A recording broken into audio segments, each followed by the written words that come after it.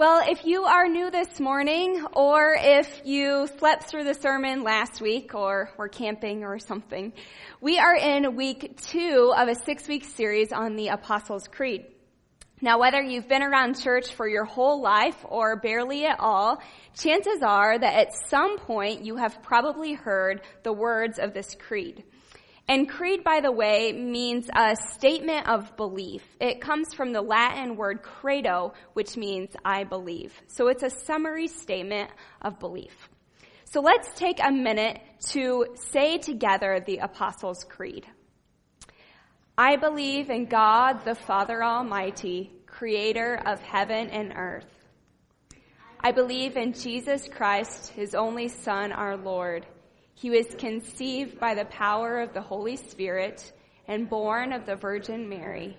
He suffered under Pontius Pilate, was crucified, died, and was buried. He descended to the dead. On the 3rd day, he rose again. He ascended into heaven and is seated at the right hand of the Father. He will come again to judge the living and the dead.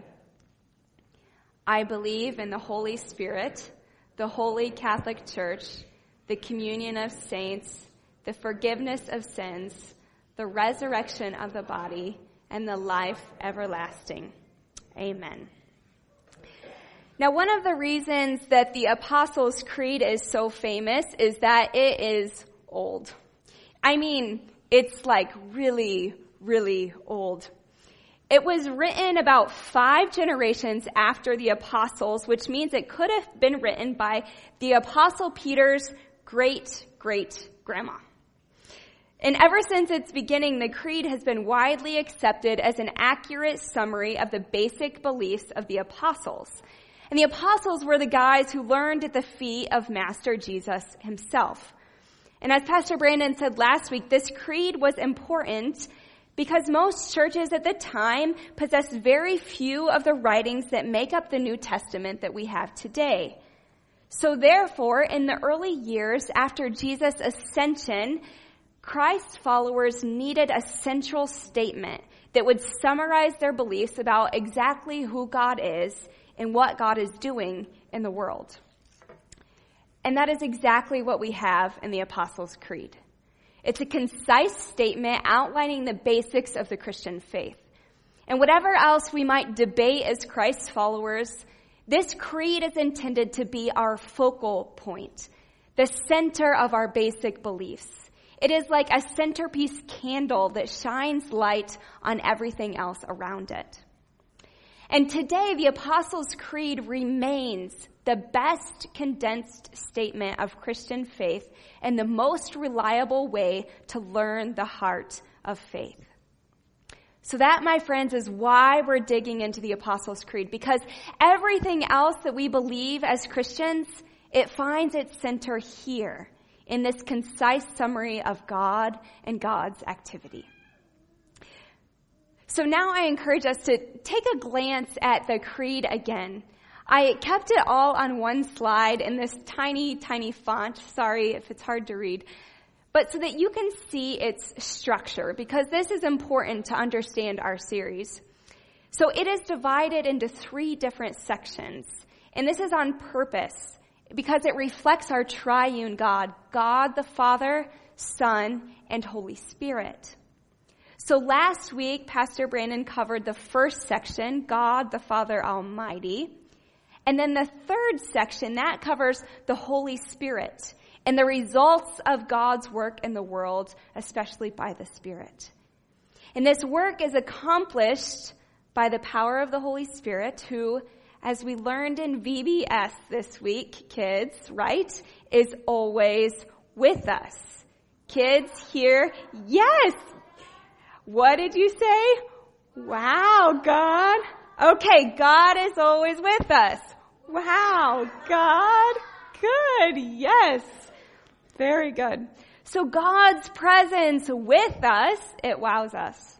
And that is what produces the remaining articles of the creed in the bottom. The church, forgiveness, resurrection, and life everlasting. And that's what we're going to cover in the last 4 weeks. So keep coming back. But today we focus on this middle section, Jesus.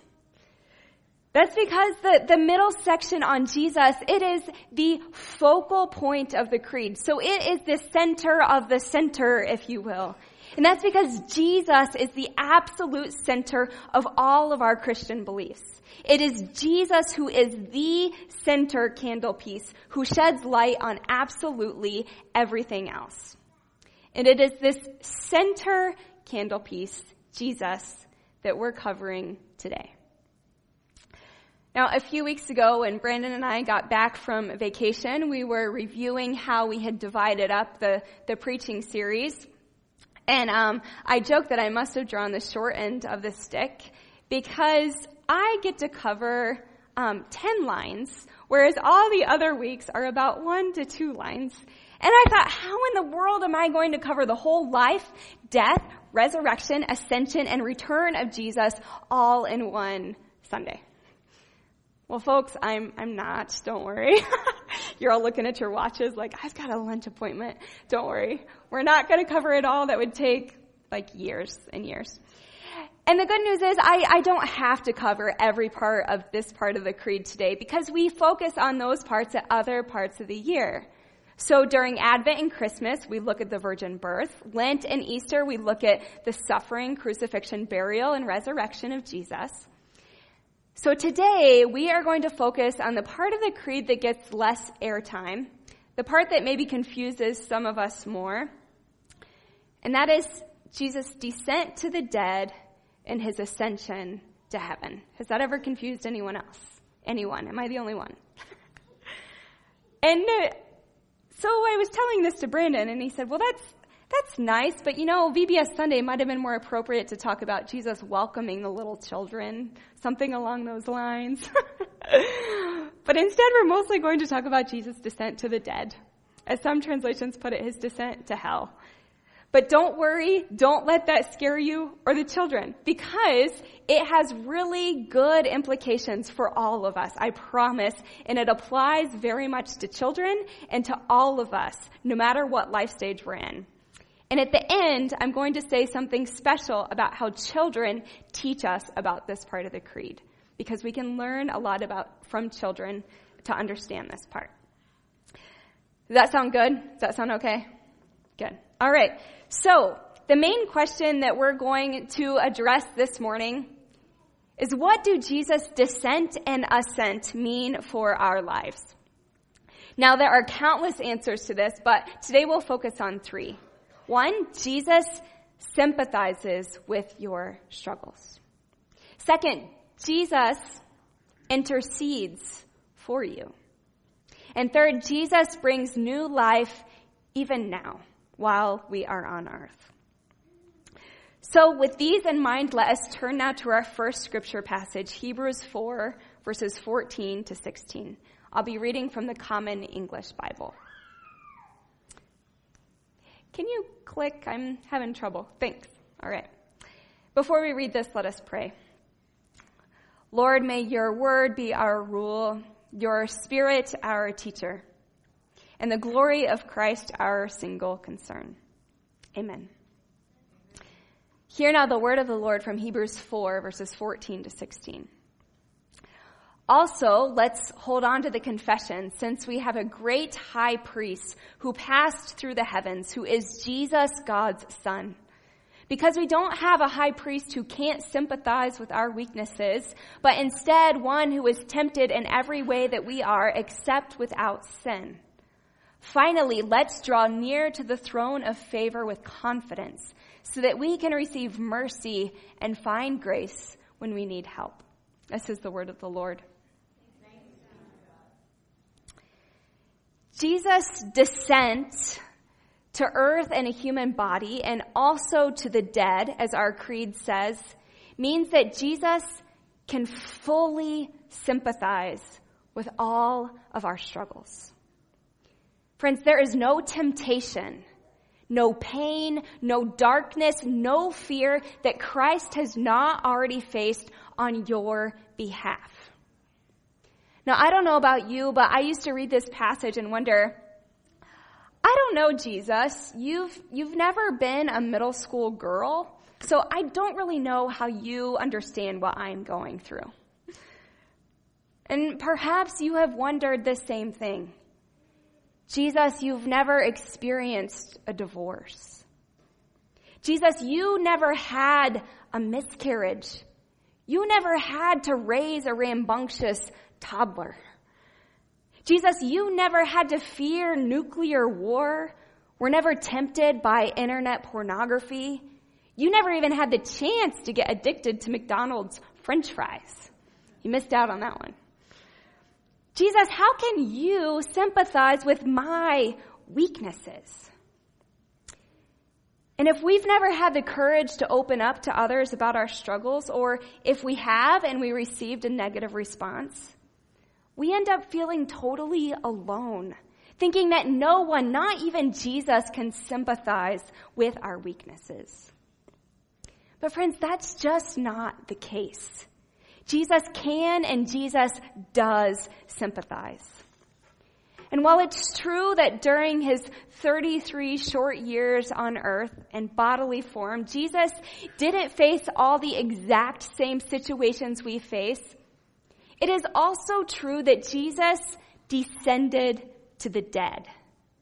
And here's what this means for us. It means that any form of death that we face in our lives has already been faced by Jesus. And that's not all. Jesus' descent to the dead means that any form of death we face has already been conquered by Jesus. I know some of you here today are facing physical death. Maybe it's your own impending death. Maybe it's the death of a loved one. Friends, know that Jesus has been there. Perhaps you're facing the death of hope or joy or love, leaving you in despair or loneliness or separation. Jesus has been there. As some of you might know, the older translations of the creed say that Jesus descended to hell instead of he descended to the dead. And I'm going to explain that change in a few minutes, but first I want you to hear this interpretation of the creed given by John Calvin, that theologian of the 16th century. He says this: "The descent into hell deals with Jesus Christ cast into despair, into that feeling that God is against him. Jesus experienced the unspeakable distress of separation from God the Father so that we might not have to. Our lives too know despair, but it is not. It is no longer that total despair suffered by Jesus Christ alone." The distinction between the Christ and us ought to keep us from dramatizing our sorrows, however grievous they might be. For we now know that Jesus Christ has destroyed the power of hell, however great it might be. Friends, that is really good news. Jesus' descent to the dead and his resurrection is really good news. And I like the way the Heidelberg Catechism helps to explain this. So I invite you to turn now to the center of your bulletin to Q&A number 44. It's the second one. We'll read this one together too. Why does the creed add, "He descended to hell"? To assure me during attacks of deepest dread and temptation that Christ my Lord, by certain unspeakable anguish, pain, and terror of soul on the cross, but also earlier, has delivered me from hellish anguish and torment. Another favorite theologian of mine, Craig Barnes, describes it like this: no matter how low or hellacious life may become, we have a Savior who has already descended to that place and is waiting there for us. We cannot sink lower than our Redeemer, Jesus Christ. Friends, are there any areas of your life today that feel hellacious, like hell? Maybe it's the shame you feel over an addiction you can't kick. Maybe it's the anguish of grief over the death of a loved one. Maybe it's the torment of depression or anxiety or the fear of your own physical death. Can you believe that Christ has already descended there? That he is waiting there for you? Barnes goes on to write this. But Jesus Christ did not descend to hell just to keep us company. As always, he came to save us. He came down in order to bring us up, to bring us into the communion of Father, Son, and Holy Spirit.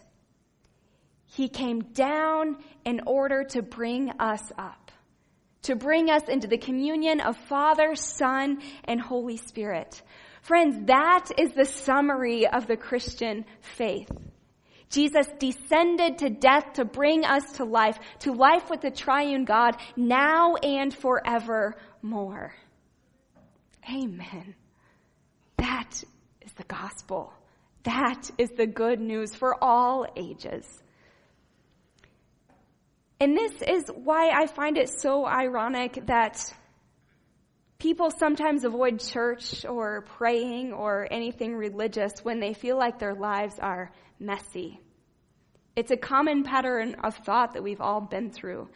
I need to get my life put together before I go to church.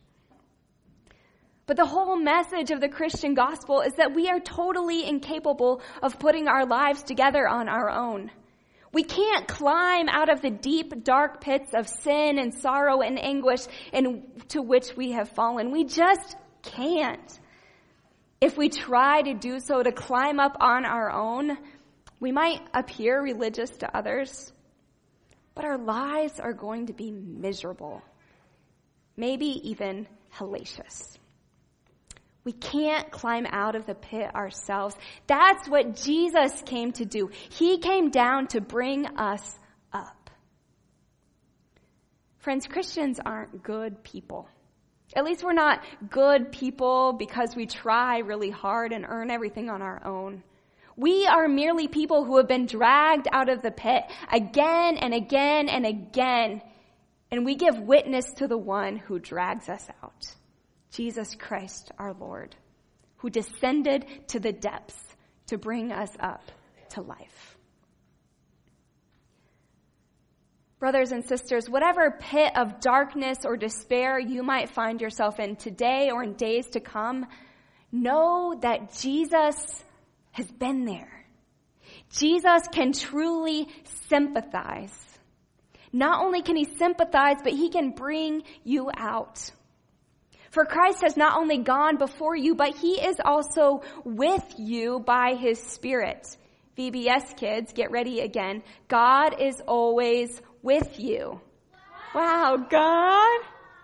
Very good. Let's do it again. God is always with you. Wow, God. Yes, so that is the mysterious thing about Jesus. We are told that his body is at the right hand of God the Father, but he is also by his Spirit with us in every moment, every day here on earth. So whatever we face, Jesus is facing it with us. That deserves a wow. Wow, God. I just like saying that. So this tells us that Jesus isn't just some sort of like cosmic cheerleader up there with pom-poms saying, you can do it, or I hope you feel better soon. No, Jesus is with us by his Spirit. There is no form of sympathy greater than that. He is with us. Now, I told you earlier that I would briefly address this change in the creed from hell to the dead. So I'm going to give it a go very, very briefly. If you're interested in more, you can talk to me later. If you're not interested, you have 2 minutes to doodle or daydream, whatever you want to do. Okay, so really briefly for those who are interested, because had this question. Some people wrote it down in the little bulletin inserts, so I want to address it. So why was this change made? The Apostles' Creed, it was originally written in Greek. And in Greek, the word for hell that we get is Hades. And in early Jewish and Christian thought, this was understood to be the place where all the dead went. That was the framework of thinking. So it was paradise for some and pain for others. That's Hades in the Greek understanding. So this word was different from Gehenna, which is the final state of the lost, those who are separated from God. So the word used in the creed is Hades, the place of the dead, not Gehenna. And so that's why the wording was changed to the dead. So this historian writes us about it. The translation, descended into hell, was unfortunate and misleading because the term Hades, the place of the dead, was much more comprehensive than Gehenna, the specific place of the lost. So consider this. On the cross, Jesus says to the confessing criminal next to him, "Today you will be with me in paradise." So there's good reason to believe that Jesus went to paradise post-death, which could fit in with the understanding of Hades.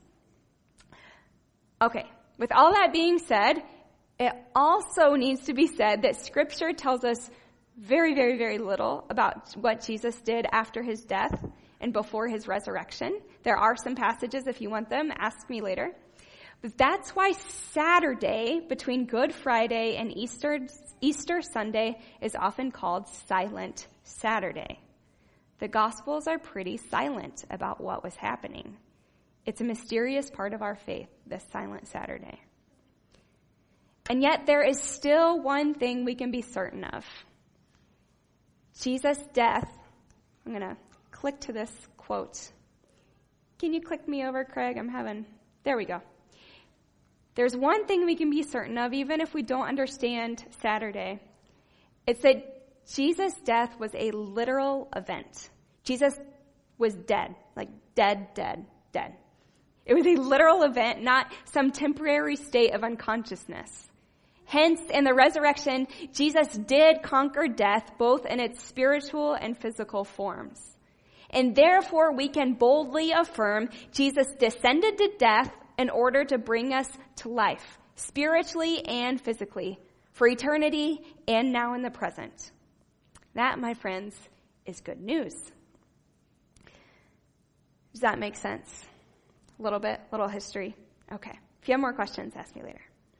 Okay, so now we need to go on to this question, and we'll do this a lot more briefly than the others.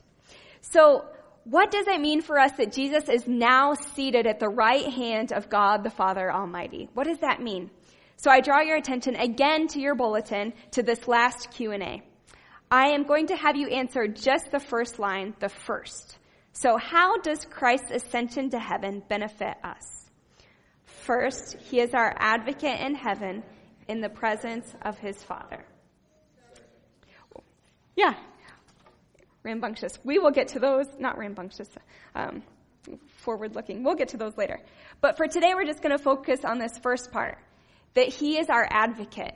Did you know that Jesus Christ is praying for you all the time? Like, constantly. Look at these passages from Romans 8. Likewise, the Spirit helps us in our weakness, for we do not know how to pray as we ought. But that very Spirit intercedes with sighs too deep for words. And then, who is to condemn? It is Jesus Christ who died. Yes, he was raised, who is at the right hand of God, who indeed intercedes for us. So Christ's Spirit is interceding for us. Christ, who is seated in the heavenly realms, is interceding for us. Have you ever had moments when you don't know how to pray? When you don't have words, or when words fall flat? When you're too tired or defeated to pray at all? You can be assured that Christ is praying for you. That is what our text means when it says that Jesus is our great high priest. He is constantly standing at the right hand of the Father, interceding for you. And not only that, but according to the 2nd chapter of Colossians, we too already have descended to death and ascended to new life. Can you click me just, there we go. We too are united to Christ by faith. Where Christ has gone, we have gone. We're going to talk about this more when we discuss resurrection, but I encourage you this week to read Colossians 2 in light of what we've said so far, and we'll come back to it later. Where Christ has gone, we have gone. So we too already have new life. Okay, so that's a lot of heady talk, so I'm going to close now with some words on children, especially in light of VBS week. Particularly, I want to show you how children are models of faith for us in what we believe. So in Matthew 8:18, Jesus is recorded as saying, "Truly I tell you, unless you change and become like children, you will never enter the kingdom of God. Whoever becomes humble like this child is the greatest in the kingdom of heaven." And then in Matthew 19, he says, "Let the little children come to me. Do not stop them, for it is to such as these that the kingdom of heaven belongs." Friends, can we just say that there is a lot of stuff about the Christian faith that is just really confusing? Can we get an amen on that? Okay, I'm going to give you some examples. 1 + 1 + 1 = 1.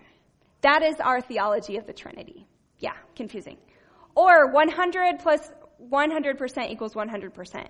That's the nature of Christ. 100% divine, 100% human = 100% person. Totally confusing. So what did Jesus do between his death and his resurrection, the silent Saturday? We have some ideas, not totally sure.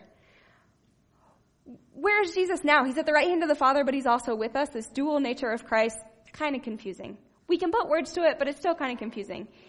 And then this claim that in baptism we have already died and we have already been raised. So we're already dead, but we're already alive. That can be kind of confusing. But friends, these are core beliefs of the Christian faith, and we believe them. We do, and they give us hope and joy. But we have to be honest that our minds can't fully wrap our minds around everything that has to do with our triune God. There are many things that this side of eternal life we just won't be able to get. But thank God, God has revealed to us everything that we need for abundant life and godliness. Scripture tells us that. And thank God that in Jesus Christ we see the fullness of God's exact nature. And yet there are still some things that remain a mystery. And this is where we need to follow the example of our children. In humility, to love and trust, even when we don't fully understand. One area we can particularly learn is through their connection. So people who study child faith development tell us that even though kids' cognitive abilities take some time to develop, children from the moment of birth, the very moment of birth, they are masters of connection, often more so than us as adults. And it makes sense, doesn't it? Because a child's survival depends on being connected. You can witness this in a week of VBS. Brandon shared with me that after his first day at VBS, he already had kids coming over to him, raising their arms, chanting those entrusting words, "Pick me up, pick me up." Did any of you have that experience too? Yeah. She couldn't really, full belly. Yeah. They don't really know us, right? They can't comprehend all of who we are, but they trust us. Pick me up, pick me up. They want to connect. Isn't that beautiful? And get this, by the end of the week, this happened last year and this year, Brandon had several children come up to him and say, "I love you." Isn't that sweet? He had only spent hours with, maybe not even hours because he just had them in little sections, and already they loved him. Children are quick to trust. They are quick to love. They are desperately eager to connect. And because of this, children are able to connect deeply with God, even when they don't yet have the words to explain it.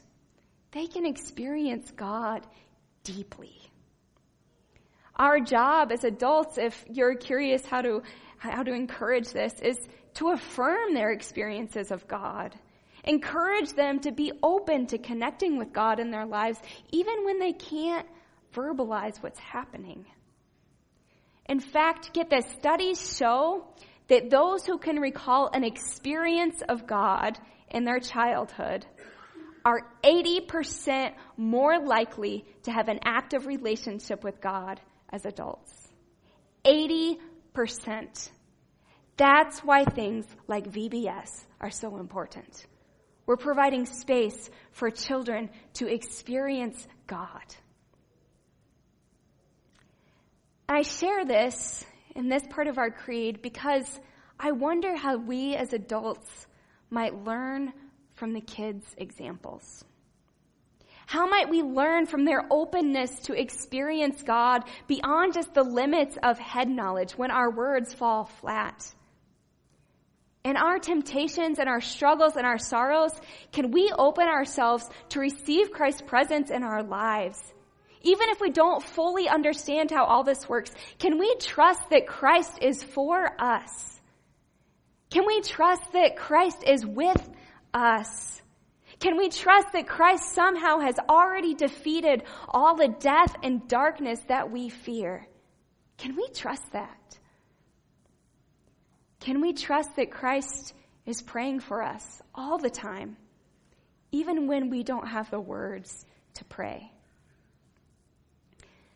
And friends, my prayer for us today is that we might interact with our mysterious, powerful, triune God the same way that those precious children interacted with my husband. I pray that we would raise our arms to Jesus Christ, chanting those trusting words. Pick me up. Pick me up. Pick me up into your joyous embrace. Pick me up out of the despair and darkness that I feel. Pick me up into life with you now and forever. And I pray that we too would be like those children to say, I love you, God. I love you with all that I am.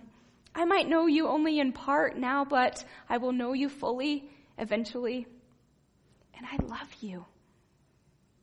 Because, friends, God loves you. He loves you so much that he was willing to descend to death to bring you up into his arms, into life with him. Let us pray. Triune God, we thank you for who you are. We thank you especially for Jesus Christ, who took on flesh, descended to the earth, descended to the death for us on our behalf, so that we might never have to experience separation from God. Give us faith and trust when we have doubts and questions. May we run into your arms that you might lift us out of darkness and despair. Thank you for your goodness to us. In Jesus' name we pray. Amen.